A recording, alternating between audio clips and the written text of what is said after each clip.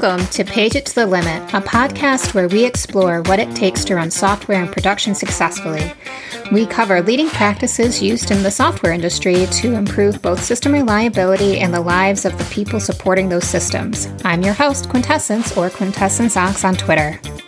Welcome back to our interview with James Governor at RedMonk. This is part 2. If you didn't listen to part 1, please take a look at our website at Page It to the Limit to see part 1 of this interview. Welcome back, and hello, James. Hello. So we were talking a bit about how people can make good decisions with their buying power with tooling, but I actually wanted to leapfrog a little bit further back into the conversation. We mentioned about onboarding developers into tools and into their roles. And so that kind of got me thinking about our pipeline and setting expectations. So we know that we're going to be choosing tools, and we know we're going to be choosing procedures around those tools, first and second order decisions, as you say. So what expectations should we be setting for the new people we're bringing in to augment our workforce about how much knowledge they should have, what they should expect to learn when they're coming in? Oh, that's a really good question.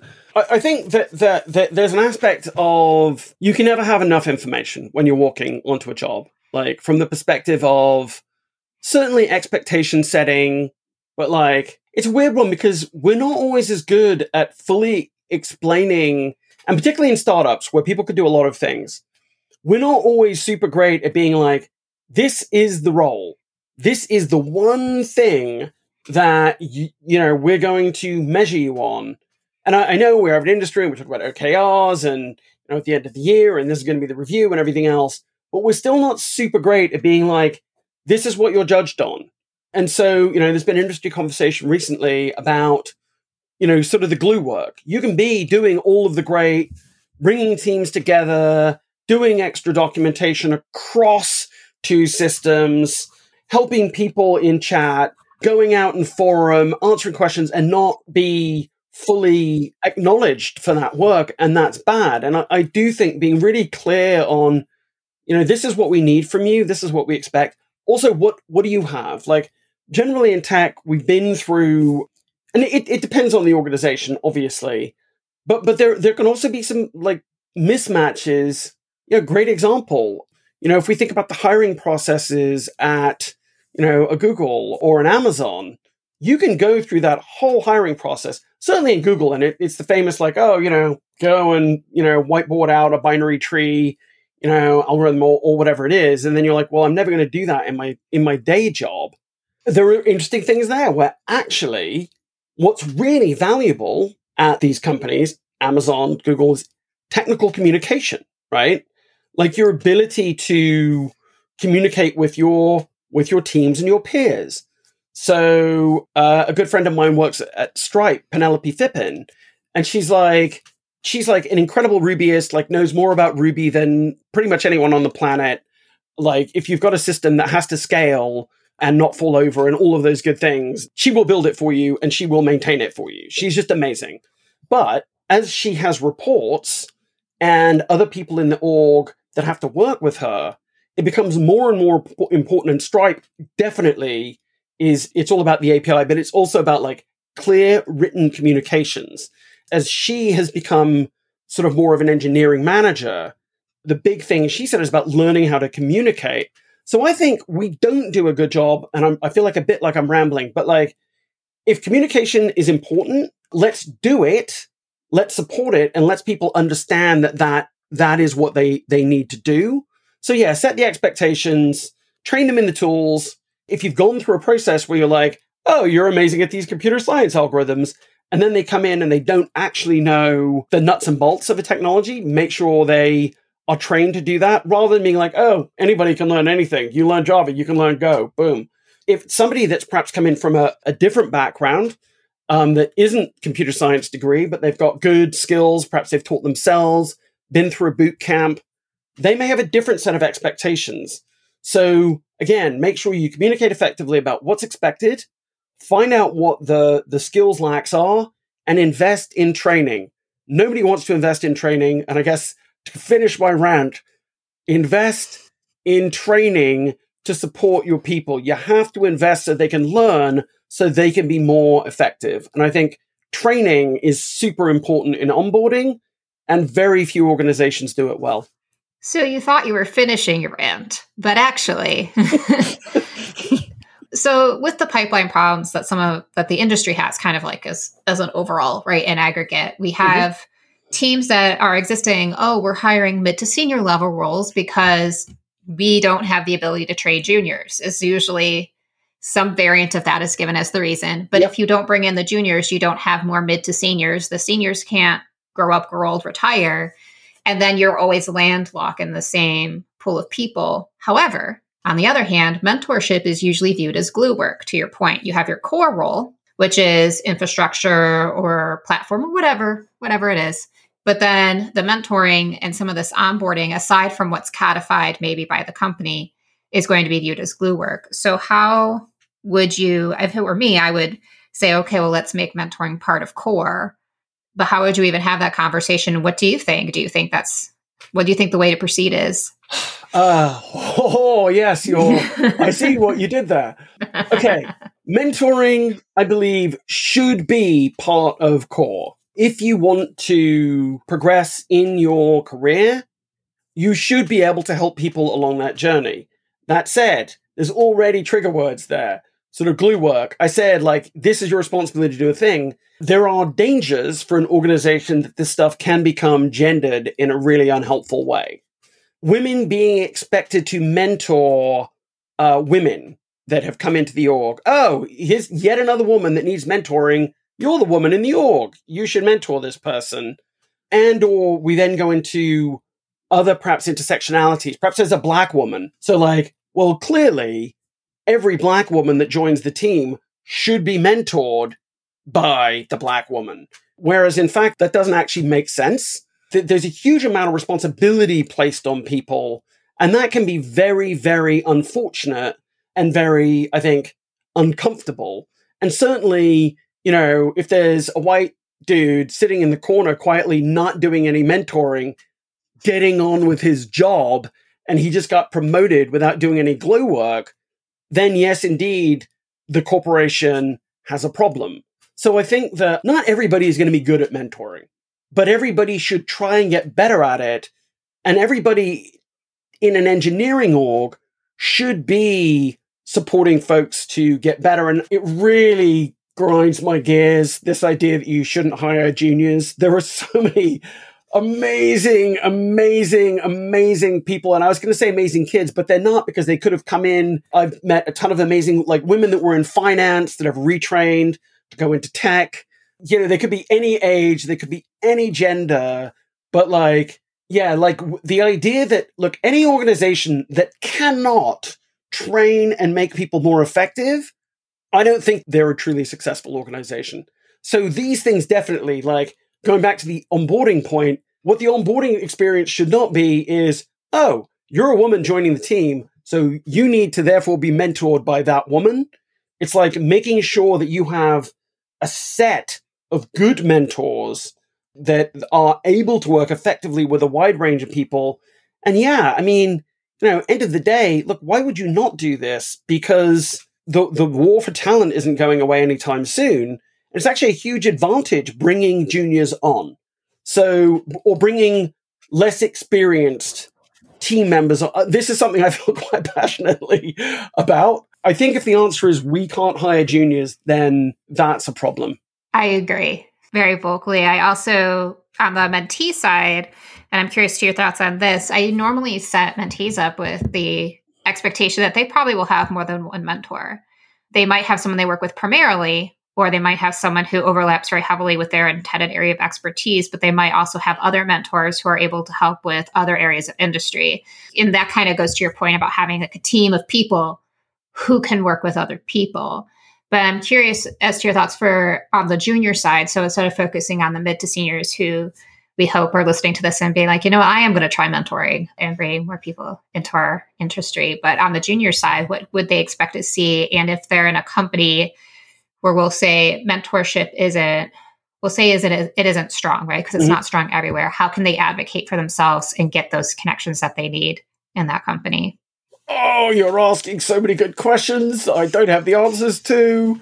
I think it's difficult because one answer is, let the new person take responsibility for themselves and ask for stuff. But obviously, you've just entered the org. You don't know everybody. You may feel that you were lucky to get in there. You are not always going to be as confident of your skills as you could and should be. So the making it the responsibility of the individual can be difficult. That said, I do think there can be value to looking for mentors. It's okay to ask, and it's okay to say no. You know, if anyone is listening, I'm happy to help and mentor if I can. I'm an industry analyst. I'm not a practitioner, although every day I spend with practitioners. But I have years of experience of working with tech companies of all different sizes. I may be able to help you in your career. So at Monkchips, feel free to contact me on Twitter or just email me, james@redmonk.com. Stephen, who you mentioned earlier, Stephen O'Grady, he just put out a thing offering to help people with their resumes. The next day, he was like helping a young student in Lagos in Nigeria to hone their resume. We want to help. So don't be afraid to ask for help, even though it can be really like, and perhaps that's where an external mentor rather than internal one, because you're worried like, oh no, if I'm asking for a mentor internally, everyone's going to think I don't belong, like I'm not good enough. That can be a psychological thing. So maybe sort of mentors outside can be super helpful. I don't know. I mean, it's really difficult. In answer to your question, if you're a senior engineer, if you're in middle management, in tech, heal yourself, fix yourself, take on mentoring responsibility. It will make you feel good. You will be a better person. Your organization will become more effective. You be the one that agitates for glue code as a value. You go and change the stuff in your company so that your mentoring gets respected and everybody benefits. So, yeah, let's not make it the responsibility of the new person. Yeah, those senior people, directors of platform, all of you people, it's your job to fix this in your organization. I wholeheartedly agree. And to piggyback a little bit, I also have DMs open to prospective mentees or anyone who just wants to set up like a coffee or tea and chat. So just feel free to reach out to me on Twitter at my Twitter handle, which is in my bio, or at Quintessence at PagerDuty. So hopping away from mentoring for a little bit, because we could probably do a 3-parter if we stuck on this topic. Between the two of us, we could totally do a 3-parter. So let's talk about role specialization a little bit. Yes. Within an organization, we're talking about cultural transformation. Let's talk a bit about role specialization. And to get started, let's talk briefly so that we can dive in what the different roles should be within an IT org or within like platform and application and that sort of thing. Yeah. So, I mean, I think that's one of the things that we've been getting wrong. We've gone through a period, it goes a bit to this plethora of choice, is that we're like, well, everybody can make choices, so they should learn everything. And we've sort of been through it, and we see a lot of this, especially in like the Kubernetes world. It's like everybody has to know everything about Kubernetes and these other technologies, as it's sort of mentioned, Grafana, Prometheus, and got to do Helm charts, got all of this stuff that they need to know in order to use the system. And that's sort of a sign of an immature ecosystem. Like, you don't need to hack the Linux kernel in order to use Ubuntu. Like, that like makes no sense. So I think that like Linux has shown us like specialization. And like some people, yeah, by all means, become a kernel hacker, or, perhaps you're doing something in storage and file system or whatever it is. But just because you're using a tool doesn't mean that you need to understand all of its internals, frankly. And so I think that in that Kubernetes world, and we sort of saw this, and it's interesting because the folks at Pivotal had understood this. This goes back to the idea of building and rebuilding Heroku. Cloud Foundry was established as this idea that I could just do CF push, and the developer didn't have to know everything. They just wrote the code and the platform did the work. I think that was honestly a highly valuable way of thinking about this. And we're beginning to see a bit of a return to that in the Kubernetes world, where you should have an ops team and you should have dev teams. They both do DevOps. They both have responsibility for managing, understanding, and observing the systems that they run. But that doesn't mean that they need to know everything about the internals of each other's systems, in fact. So platform operators, and I think the industry is beginning to shake out on this a bit, like product owners running platforms with responsibility for platforms, and then application developers writing digital products and services that again, run on those platforms. We need some specialization. It can't, and it was funny because I had a conversation once, the full stack developer, like, what does that mean? And it was interesting because I was thinking, I was sort of a slightly like absurd, like, wait, that nobody can really be full stack developer. Then it turned out some other people were like, whoa, that's like, you use that as an insult to people. I'm like, but the idea that you're going to understand everything about React on the front end, and then you're going to understand exactly how Redis works, like at the back end, and you're going to understand the container orchestration system that, your database is sitting on. I mean, we're asking too much of people. So specialization, training, this is what you do. I mean, those T-shaped skills can be highly valuable, but I think the industry needs to move a bit more to like skills certification. And so, yeah, like some people are really good at managing systems. That is okay. So there was an interesting conversation recently I saw where someone was saying like, oh, yeah, no, it's, saying the opposite. Oh, everybody should know everything. If you're on the team, you have to know how the underpinnings of what it works on. But like the idea that at Google, every person writing code knows how Borg works at a deep level, that's not it. And so, you have SREs with a set of skills. They take advantage of a set of platforms, but not everybody can know everything. And so, yeah, let's solidify what it means to be an SRE. Let's solidify what it means to be a platform ops person. Let's have platforms that can make those people more productive without knowing everything. We're here supposed to be doing automation. Much as we go into a bit more of a platform era, I think we're going to go into a bit of a specialization.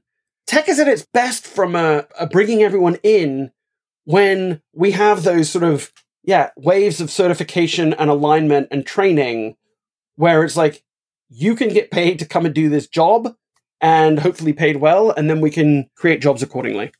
And I wholeheartedly agree, and that makes sense. And while you were talking, I was thinking a little bit about like these role definitions, and specialization is important. And thank goodness, because in my career, I was a database admin for a while and did some introductory when I was a junior in cloud engineering. I was mostly doing what's platform and then later doing SRE. It was very helpful to me to not necessarily need to dig deep all the way down. But one of the things that I noticed crop up every so often early and even still now is when teams who are very heavily specialized don't necessarily know what is happening on the other side of the fence. And for dev and ops, DevOps, unsurprisingly, does solve some of this problem. One of the things that I was thinking about is how sometimes we shadow to try and learn about what other teams are doing, not in a sense of like, I need to be a network engineer, but being aware of what that network engineer's process flow is, what their expectations are, so that you can vault requests to each other productively is, I think, very helpful. I'm curious to your thoughts and just your thoughts in general about having these highly specialized teams work together in a way that moves them all forward. Yeah, I mean, that's a great pushback because it's like knowing a little bit can help you to understand the challenges of the other person. But of course, a little knowledge can be a dangerous thing also. Yes. So I don't want to come across and saying there isn't value to learning different things deeply. And, it's funny, you're talking about database admin. So my colleague Rachel, who's very brilliant and a delightful human, she joined the team and we were talking. And after the meeting, she was like, James, Steve, do people not like DBAs? Oh, no. And she was like, but I was a DBA and I didn't know, and it's the classic, like, oh, it's the DBA's fault. They're not being flexible enough. They're not responding to my changes. You've been there, right? So you've been in that world. But let me tell you, her understanding what it means to manage a database is just like highly valuable in so much of the work she does in like with our clients and across the board. So she's got this she's been a DBA. She's got like business skills. She's an MBA. Rachel's brilliant, and all of those skills, they interlock. And I, as somebody that she works for, consider it sort of my responsibility to be like, how do I, and I haven't always done this well, but increasingly it's like, oh, okay, I'll be honest. I'm going to take a step back. Steve and James at RedMonk, historically, I think, have been a little bit like, in fact, yeah, we have been classic tech bros. We have been a bit, hire people like us and let them do the work, right? And that's been fine. And we've hired brilliant people and, they've done tremendous work and everything else. But I've been on a journey over the past, I don't know, I feel like maybe 5-6 years, where what I've understood is, no, hire people because of what they're good at, and then find ways for them to mesh those skills and up level so that the 1 + 1 = 3, and really don't have people like you. Hire people because of what makes them brilliant. And then, oh, hey, look, these two skill sets they've got are somewhat close together. Like if we can help overlay those or make that their coverage area, I think I've been really honest in a way that I didn't fully expect to be. But yeah, I think it's that yes, there is a huge advantage to having multiple areas in which you're quite deep. The idea that everybody can deepen everything is crazy. Fair enough. And this has been a wonderful conversation. Thank you so much, James, for meeting with us. And this is the part where we ask our 2 recurring questions. And since we've kind of been a little over the place between tooling and cultural change and people, I'm just going to ask you very broadly, what is one thing you wish you had known sooner in your career? I wish I'd been a better manager. I wish that I had been better at truly listening to the skill sets of my colleagues and supporting them to become more effective. I think when you do this job, sometimes it's like, oh, well, maybe watch us and learn. The thing I wish I'd known better was being a better manager in that regard of, and related to that and all of the other conversation we've had, understanding people's need for clear career path. So at RedMonk, again, hey, you've got these 2 founders and titles don't matter. I'll call myself an industry analyst. And titles don't matter when you're the business owner, but maybe for someone else they do. So structure and support and listening. I wish I'd been a better manager.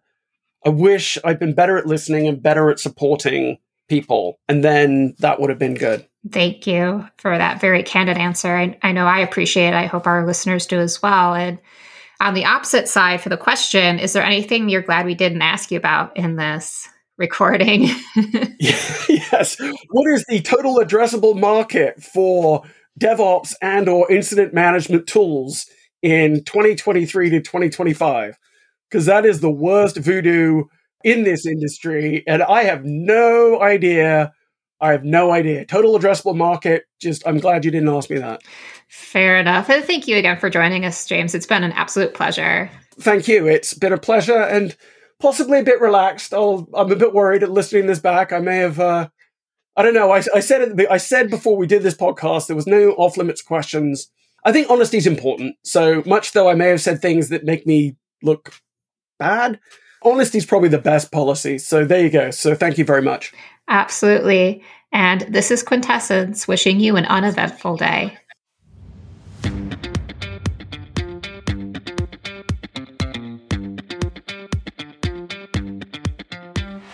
That does it for another installment of Page It to the Limit. We'd like to thank our sponsor, PagerDuty, for making this podcast possible. Remember to subscribe to this podcast if you like what you've heard. You can find our show notes at pageittolimit.com, and you can reach us on Twitter at pageittolimit using the number 2. That's Page It to Limit with the number 2. Let us know what you think of the show. Thank you so much for joining us. Remember, uneventful days are beautiful days.